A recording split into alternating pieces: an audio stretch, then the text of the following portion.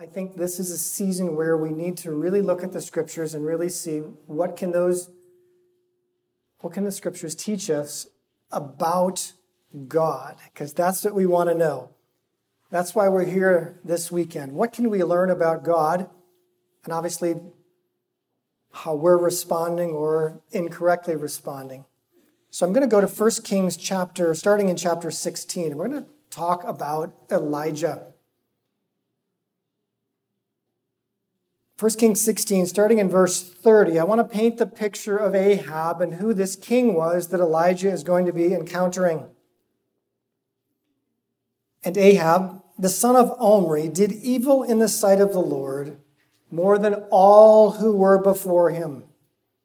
And as if it had been a light thing for him to walk in the sins of Jeroboam, the son of Nebat, he took for his wife Jezebel, the daughter of Ethbaal, the king of the Sidonians, and went and served Baal and worshipped him.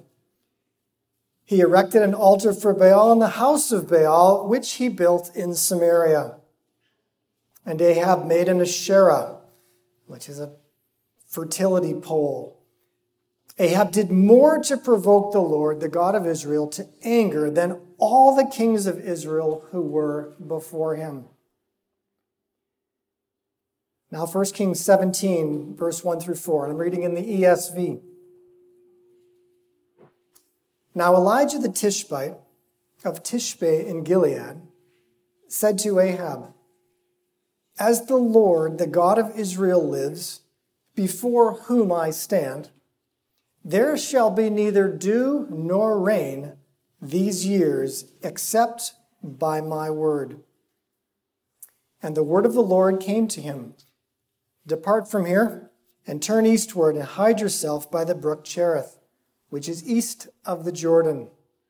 You shall drink from the brook, and I have commanded the ravens to feed you there." After many days, the word of the Lord came to Elijah. We're now in 1 Kings 18, 1 through 4. So we're skipping over the part where he goes to stay with this widow for some 2 or 3 years. On the 3rd year, the Lord said, "Go show yourself to Ahab, and I will send rain upon the earth." So Elijah went to show himself to Ahab. Now the famine was severe in Samaria. It had been 3 years without rain. And Ahab called Obadiah, who was over the household. Now Obadiah feared the Lord greatly. And when Jezebel cut off the prophets of the Lord, Obadiah took 100 prophets and hid them by 50s in a cave and fed them with bread and water. So I want to pause for a moment because we read these scriptures and say, oh yeah, so Jezebel cut off the prophets and Obadiah saved a few of them. I think we have to try to understand the culture that's going on, because to really understand the story, we have to feel like we were there. Let's say that the government, which is Jezebel, said, "I'm going to kill all the pastors in the United States." What would we expect to happen? Would they all gather in one cave because one person was saving them? Probably people in their congregation would do what? Hide them, save them, help them. What's not happening here? How does Jezebel know where to find the prophets? How is she killing them all? What are the people doing? I think we got a prophet next door to me. Why did people turn other people in? For fear. Usually there's also some gain involved, right? You're paying into a system because those who have lived under communism, and my wife's family grew up with communism in Romania, they understand what it's like to have neighbors turn each other in. It's a very strange, awkward, I'd say sick society when you can't trust your neighbors. The prophets of God are being wiped out. Well, she has to have the people's sort of help in doing that. And we can see what Elijah is facing here. It's not just him against Ahab. This is a bigger battle that's going to take place. 1 Kings 18, verse starting in 17. When Ahab saw Elijah, Ahab said to him, "Is it you, you troubler of Israel?" Very interesting use of this term. That term is used for a man named Achan. When Joshua went into the promised land, they won the battle of Jericho. The second battle was Ai. They lost the battle. The reason they lost the battle was because this man Achan had taken something that God had banned. He took some gold and silver and clothing from Jericho that God had said, "Don't take anything. I want all of it destroyed." When Joshua talked with Achan, because everyone was distraught now. They waited 40 years to go in. They have gone in. They won the first battle. The second battle they lost. Everyone is distraught, including Joshua. And God says, basically, he shows him who does it. And he says, Achan is called the troubler of Israel. He has caused all of Israel to fail in battle. That is what Ahab is calling Elijah. I want you to notice there are certain personalities that we are going to deal with in our lives and in our walk that are not logical. You would have expected after 3 years some minuscule semblance of repentance. Like, okay, we've been wrong. Could you just make it rain? All right, I've sinned. Nothing. Elijah, you're the troubler of Israel. And I want to actually expand on this. Do you think the king, how did he publicize that with the media? Who was the troubler of Israel? Was it him and Jezebel and all this Baal worship? Whose fault was it? It was Elijah's. So not only does Ahab say this, I believe all the people are believing this. Yeah, it's Elijah's fault. This is all Elijah's fault, which is an interesting twisting. You'd think, whoa, that's not what God would have intended. He wants everyone to understand why there's no rain. Elijah told him why there was not going to be any rain. And look at how it's been twisted. Look at how it's been spun.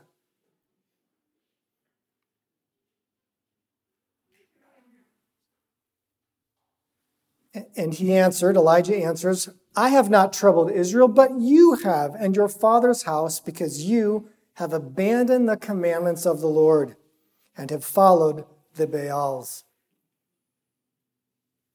Now therefore send and gather all Israel to me at Mount Carmel, and the 450 prophets of Baal and the 400 prophets of Asherah, who eat at Jezebel's table." These were government jobs. Don't miss that. These are government employees. They eat at Jezebel's table. This is very, very important to the story. So Ahab sent all the people of Israel and gathered all the prophets together at Mount Carmel. And Elijah came near to all the people and said, "How long will you go limping between two different opinions? If the Lord is God, follow him. But if Baal, then follow him." And the people did not answer him a word. Why not? Elijah is public enemy number one. The king is there. This is a public, what do we say, right? These people are used to saying whatever is good for them at the moment, and they can't actually figure out, king is here, he's going to be watching 850 prophets or just one guy. He's public enemy number one. We've heard about bad things about him now for 3 years. It's all his fault. They don't say a thing.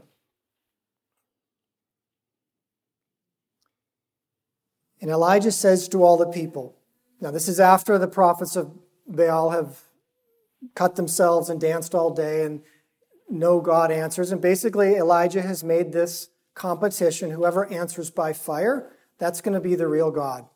And the people say, okay, well, we will respond to that. We'll go along with that. Because I don't know that anyone's expecting anything to happen. Then Elijah said to all the people, come near to me. All the people came near to him, and he repaired the altar of the Lord that had been thrown down. Elijah took 12 stones according to the number of the tribes of the sons of Jacob, to whom the word of the Lord came, saying, Israel shall be your name. He's reminding them who they are. They have totally lost their way. And with the stones he built an altar in the name of the Lord. And he made a trench about the altar, as great as would contain 2 seahs of seed. And he put the wood in order, and he cut the bull in pieces and laid it on the wood. And he said, fill 4 jars with water and pour it on the burnt offering and on the wood. And he said, do it a second time. And he said, do it a third time. And the water ran around the altar and filled the trench with water. And at the time of the offering of the oblation, this is evening, this is an evening sacrifice, they had been there all day. This is going to be important to the story because we have to imagine there were no clouds in the sky. We know that from later in the story. So they have been there all day long. Elijah said, O Lord, God of Abraham, Isaac, and Israel, let it be known this day that you are God in Israel and that I am your servant. And listen to this, and that I have done these things at your word. You catch that? I didn't call the famine on my own. I'm doing this because you told me to. Answer me, O Lord, answer me, that this people may know that you, O Lord, are God, and that you have turned their hearts back. Elijah longs for the people to turn back to the Lord. He just wants a revival to break out. He's so hungry for this. We didn't tell the story, but he's been living upstairs to a widow for 3 years in Sidon, not God's country, not God's land. He's been missing his country, his people. He wants something to happen very, very badly. Then the fire of the Lord fell and consumed the burnt offering and the wood and the stones and the dust and licked up the water that was in the trench. And when all the people saw it, they fell on their faces and said, the Lord, He is God. The Lord, He is God. And Elijah said to them, seize the prophets of Baal. Let not one of them escape. And they seized them. And Elijah brought them down to the brook Kishon and slaughtered them there. So we have to remember, we're in this scene. Let's imagine there is an altar right here. And fire has come down and has burned up everything that was there. Now, sometimes my wife and I will be walking and she'll see a shooting star and she'll say, did you see that? And I'll say, oh, I missed it. You couldn't miss this. You couldn't miss this. Because think about it, you could actually hear it. You could feel it. It burned up stones. You could feel that heat. You could smell it. It had burned up everything. There was a smell of burning. All of your senses were engaged. You couldn't miss this coming down. Everyone is on their face. Interestingly enough, including King Ahab, which I believe is going to be the beginning of the problem that's going to take place here. What does that mean that Ahab has fallen on his face? I believe all the prophets of Baal were probably also on their faces. Why? To stand tall after fire falls from heaven, God has just answered you. He's just said, I'm here and I'm paying attention. You don't want to be standing at that moment. You don't want to be the tall person. It's just a symbol to humble yourself. It's time for humility. Everyone's on their face. Clearly, this was not just like a sporting competition. This was a competition to the death. And so Elijah then dispatches with all of the false prophets, which he believes, and which we tend to believe will fix the problem, don't we?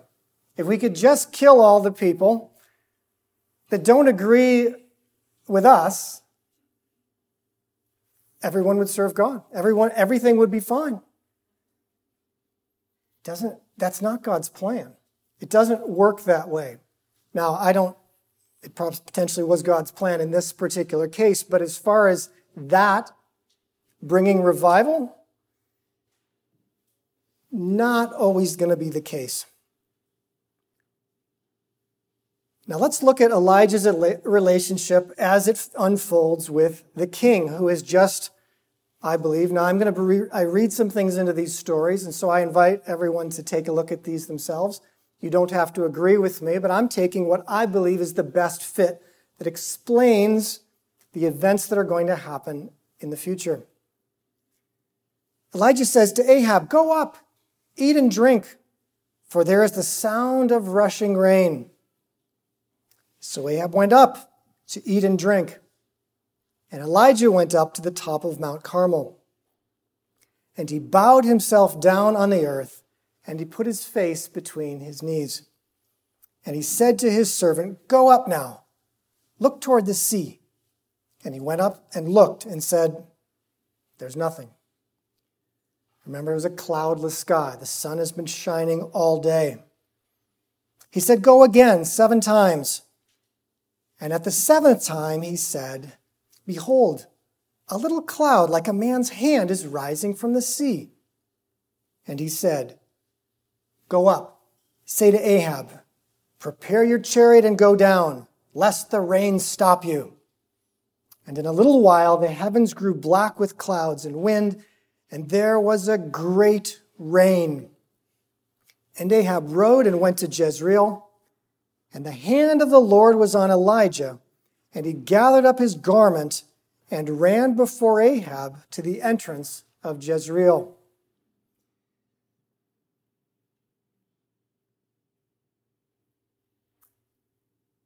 Why does Elijah, he shifts into a mode here that I think is going to cause him some problems. He starts to get sort of chummy with Ahab. He tells Ahab to go up and eat and drink. Now, Elijah's been out there all day. Let's just think about this. He's assembled the stones. I'm not sure how well he slept the night before. He's walked the whole way. Ahab's ridden in a chariot. He goes and tells Ahab to eat and drink. I don't think he eats and drinks. It's like he develops this strange, "I saw you humble yourself, Ahab. We're on the same team now. We're pals."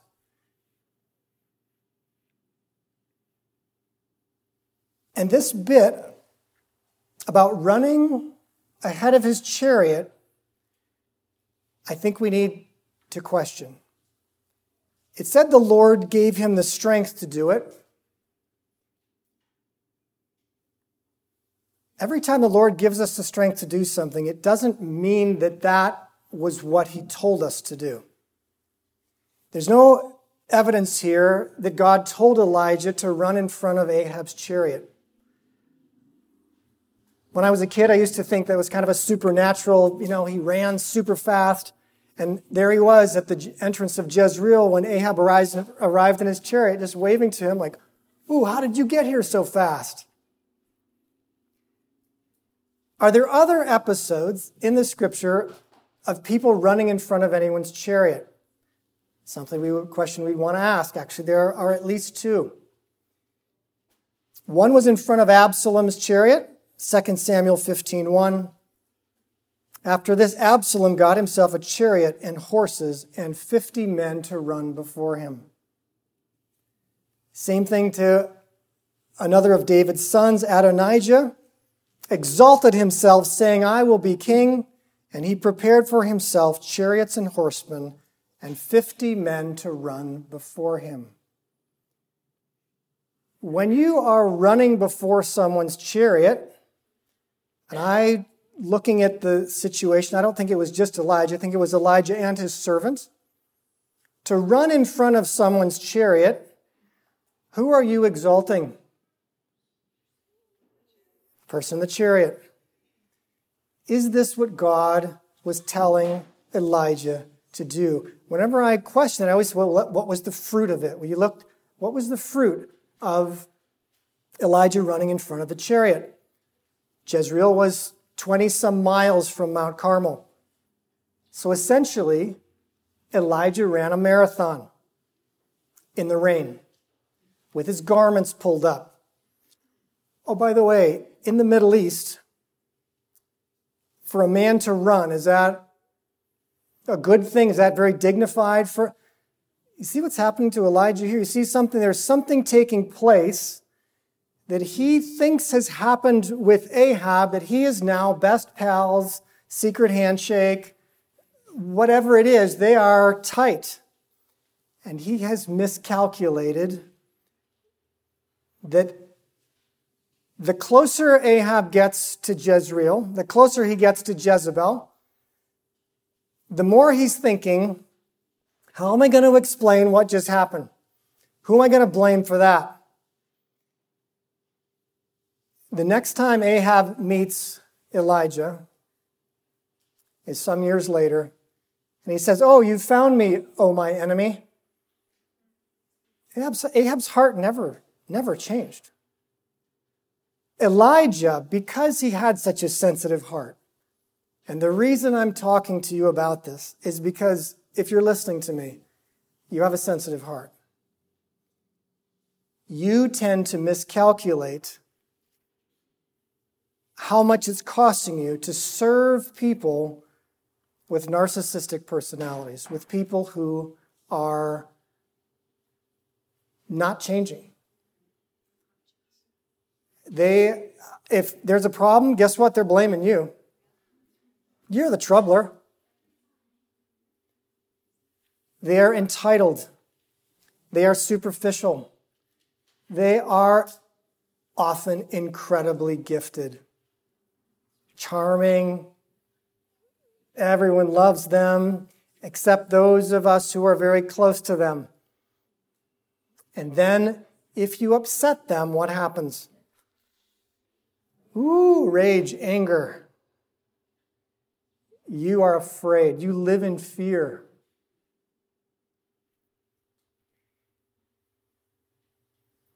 First Kings 19, verses 1 through 13. Ahab told Jezebel all that Elijah had done and how he had killed all the prophets with the sword. I wonder how that Ahab's version went. I was just standing there, minding my own business. And you wouldn't, they probably, to kill that many people, probably some of Ahab's security detail were involved, and they probably had to use some of their swords. I'm trying to think how this happened, but the way Ahab would have told the story, Elijah did the whole thing, and then there was the people, and I was lucky to escape with my life. Then Jezebel sent a messenger to Elijah, saying, so may the gods do to me, and more also, if I do not make your life as the life of one of them by this time tomorrow. Then he was afraid, and he arose and ran for his life and came to Beersheba, which belongs to Judah, and he left his servant there. But he himself went a day's journey into the wilderness and came and sat down under a broom tree. And he asked that he might die, saying, it is enough now, O Lord. Take away my life, for I am no better than my fathers. Wow, it is hard to read a story which such a high and such a low so quickly within 24 hours, maybe 48 hours. This is a very painful story to read. And so we typically either say, oh, well, Elijah, we try to make excuses, but the scriptures are here so we can look at this so we don't make the same mistakes. We are just like him with the same power that he has. In fact, in the New Testament, we're told Elijah did this. We can pray and do the same thing. But I believe we have the same weaknesses. We want something so badly. We are willing to make up things in our minds to somehow convince ourselves that God has told us to do something and to serve someone in a way that God has not commanded us to serve them.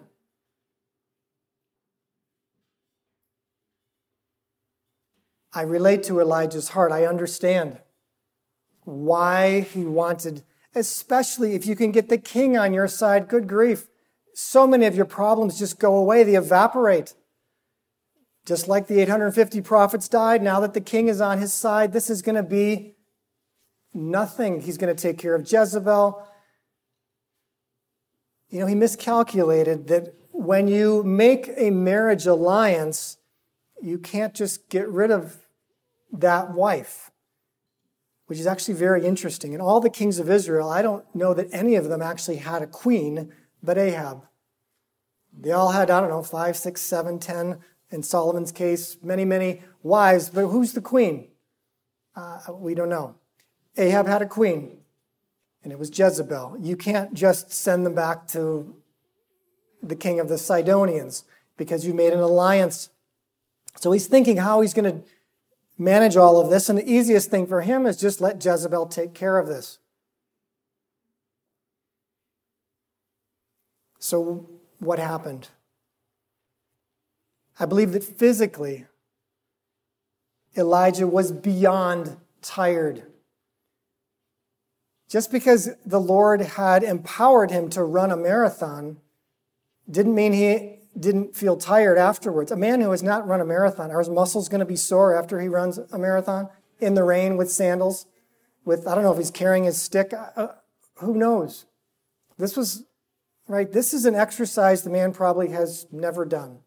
So he does it. He's successful at it. Think of the adrenaline involved. Preparing for this, building the thing, standing in the sun, probably not drinking a whole lot, not eating anything, cutting a bull in pieces. This is a lot of physical labor. Running 20 miles, he was absolutely exhausted. And he was also expecting that God was going to take care of his problem that night. The revival was coming tomorrow. And he miscalculated what he was expecting God to do, and it led him into making some errors. I believe some physical, tactical errors, and also some spiritual errors. He believed that God was not with him.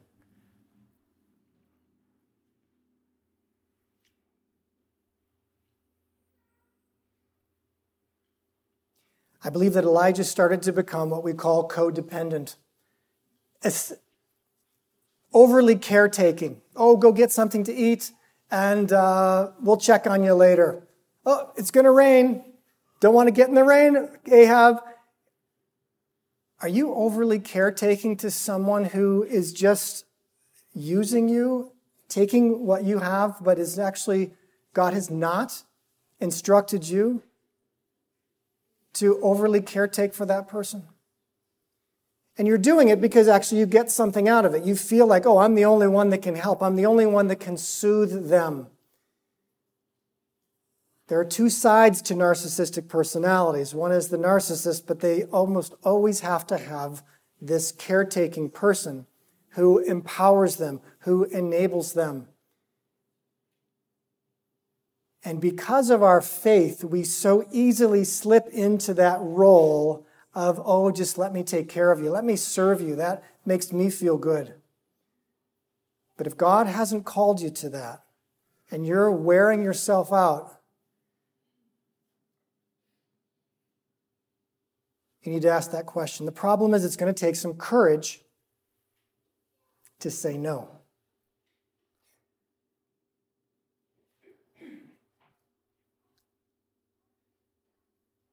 Elijah gets to the cave.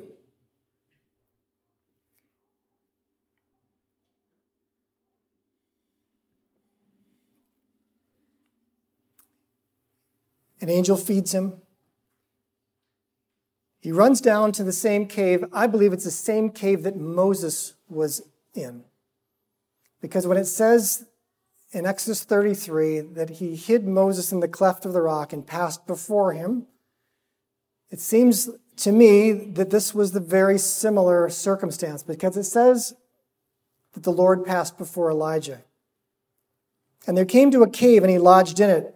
And behold, the word of the Lord came to him, and he said to him, "What are you doing here, Elijah?" Now, when someone asks you that, the tone of voice, very important. But typically when someone asks that question, it's because you're not supposed to be there. It's because you're supposed to be somewhere else. You were not, but you're here, so let's talk about it.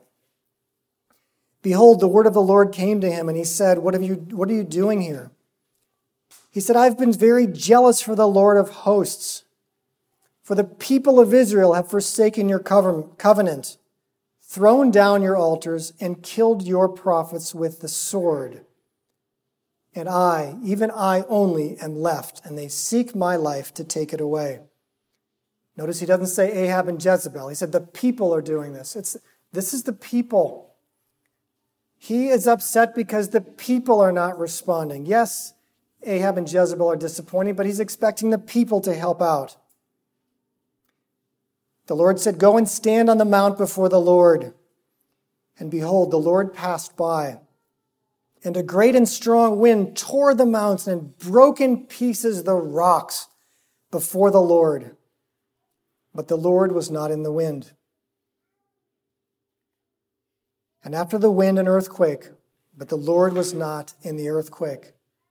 And after the earthquake, a fire, but the Lord was not in the fire. After the fire, the sound of a still small voice. And when Elijah heard it, he wrapped his face in his cloak and went out and stood at the entrance of the cave. And behold, there came a voice and said to him, What are you doing here, Elijah? So there's so much that we wonder, because the Lord gives him then some instructions, asks him the same question. He says the same thing again, gives him some instructions, and sort of the episode ends. He tells him to go anoint Elisha, the prophet, and a number of other people. But I think that there's something that's happening here in the spirit that many of us are missing. We see this as God trying to speak to a man, and the man being so wounded that he's just hanging on to this fact that I'm zealous for you and you are not showing up. You're not helping me, God. And I think what God is showing here, by what's happening in nature, the rocks splitting, the earthquake, is how upset he is about what is happening. And how do I know that? I'm going to read you a passage.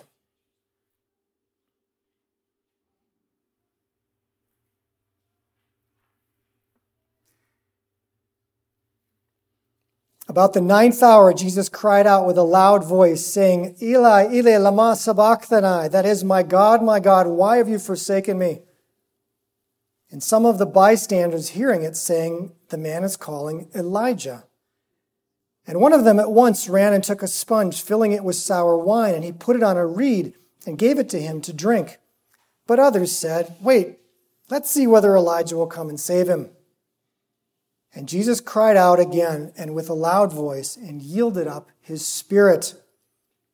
And behold, the curtain of the temple was torn in two from top to bottom, and the earth shook, and the rocks were split. When the centurion who were with him, keeping watch over Jesus, saw the earthquake and what took place, they were filled with awe and said, "Truly, this was the Son of God." Why were they filled with awe, which means fear? Oh, this display shows the disapproval of God for what has just happened here. And I believe that God was showing Elijah, he was validating him. He was saying, I get it. I get it. This hurts. It hurts me too. It hurts me to see people worshiping other gods. It hurts me to see how they don't pay attention to you. It hurts me. And I'm validating you, Elijah, by my show of disapproval. And I want to pause there. And some of us need to be validated by God for what we have suffered, even if it's because of some of our own choices. Because our hearts are good. And if you're listening to me, I believe your heart is good. You want to be a godly person. You want to follow God. You want to do what He wants you to do. And you want to reap the rewards of that in the relationship. But things have blocked your way. Things have somehow, it's your choices. It's the choices of other people. It's the narcissists in your life. And I wish someone had told me there was such a thing as these narcissists and to look at some of the personality issues and so I could spot them a little sooner than I had to run in front of a few chariots before I realized that's just wearing me down. I'm making poor decisions, and it's because I'm spending so much energy trying to please this person or living in fear of this person. So I want to spend a moment because I believe one of the reasons that Jesus brings two people to the Mount of Transfiguration, Moses and Elijah, I believe that centuries later, he's telling them, you both know what these people are like. Now, he was probably receiving some encouragement from them, but I believe Jesus was validating Moses and Elijah even after they had died, saying, I get what you went through. I understand. I went through it too. And it's going to cost me a whole lot. And I know, Elijah and Moses, I know that it has cost you. And so let's just take a few moments now, and let's just go before God who wants to validate you. Jesus came and he suffered tremendous injustices at the hands of narcissists, at the hands of people who didn't care about his suffering. They're mocking him while he's on the cross. Come down. God's deserted you. They can't stop trying to hurt him. He forgave. He left justice to his Father. But he can validate you with anything that you are going through or have gone through.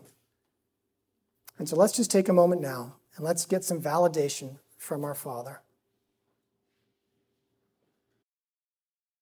All right, well, we can continue. I think this is always good. I find one of the primary initial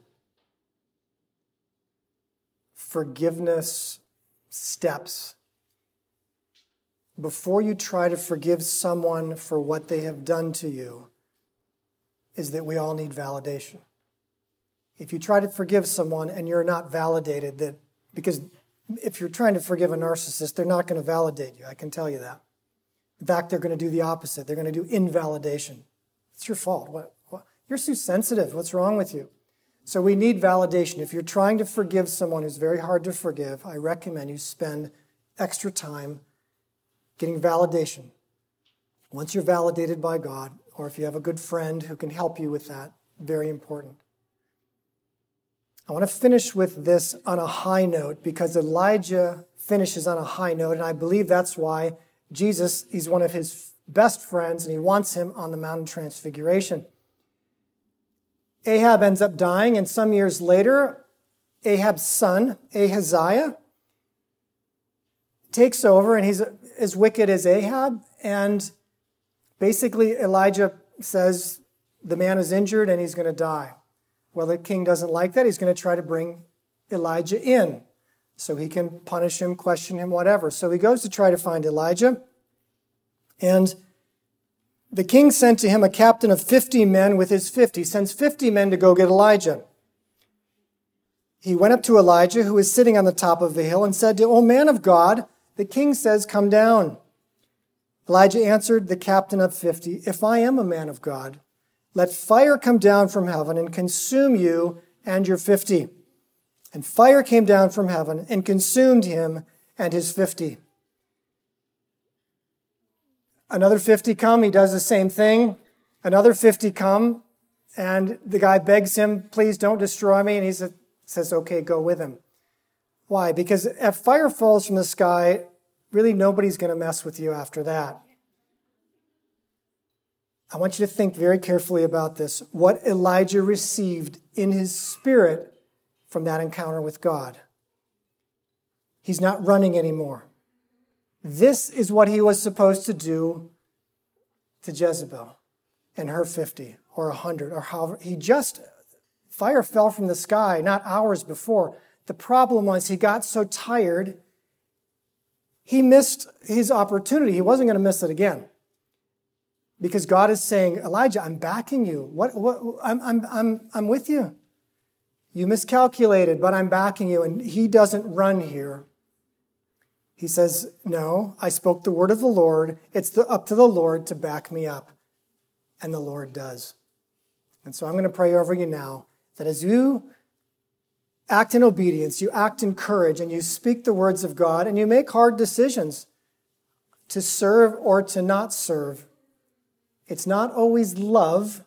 We say, we have to love our neighbors. We have to love. And when your neighbor is a narcissist and you try to love them, loving them is not doing everything they want you to do. That's actually unloving. That's just enabling. And we need the discernment as people of God to know what's loving and what's enabling to our children, to our parents, to our neighbors, to our colleagues. So, Lord, I thank you for everyone who's come here. And we thank you for these incredible examples in Scripture that apply to us today. Oh, Lord, we ask for the spirit of Elijah to fall on everyone in this room. The spirit that sees you, the spirit that knows you, the spirit that sees in the Spirit and understands your ways and understands that we don't have to be afraid and that we can make mistakes and that all of them are redeemable. I bless them in Jesus' name. Amen.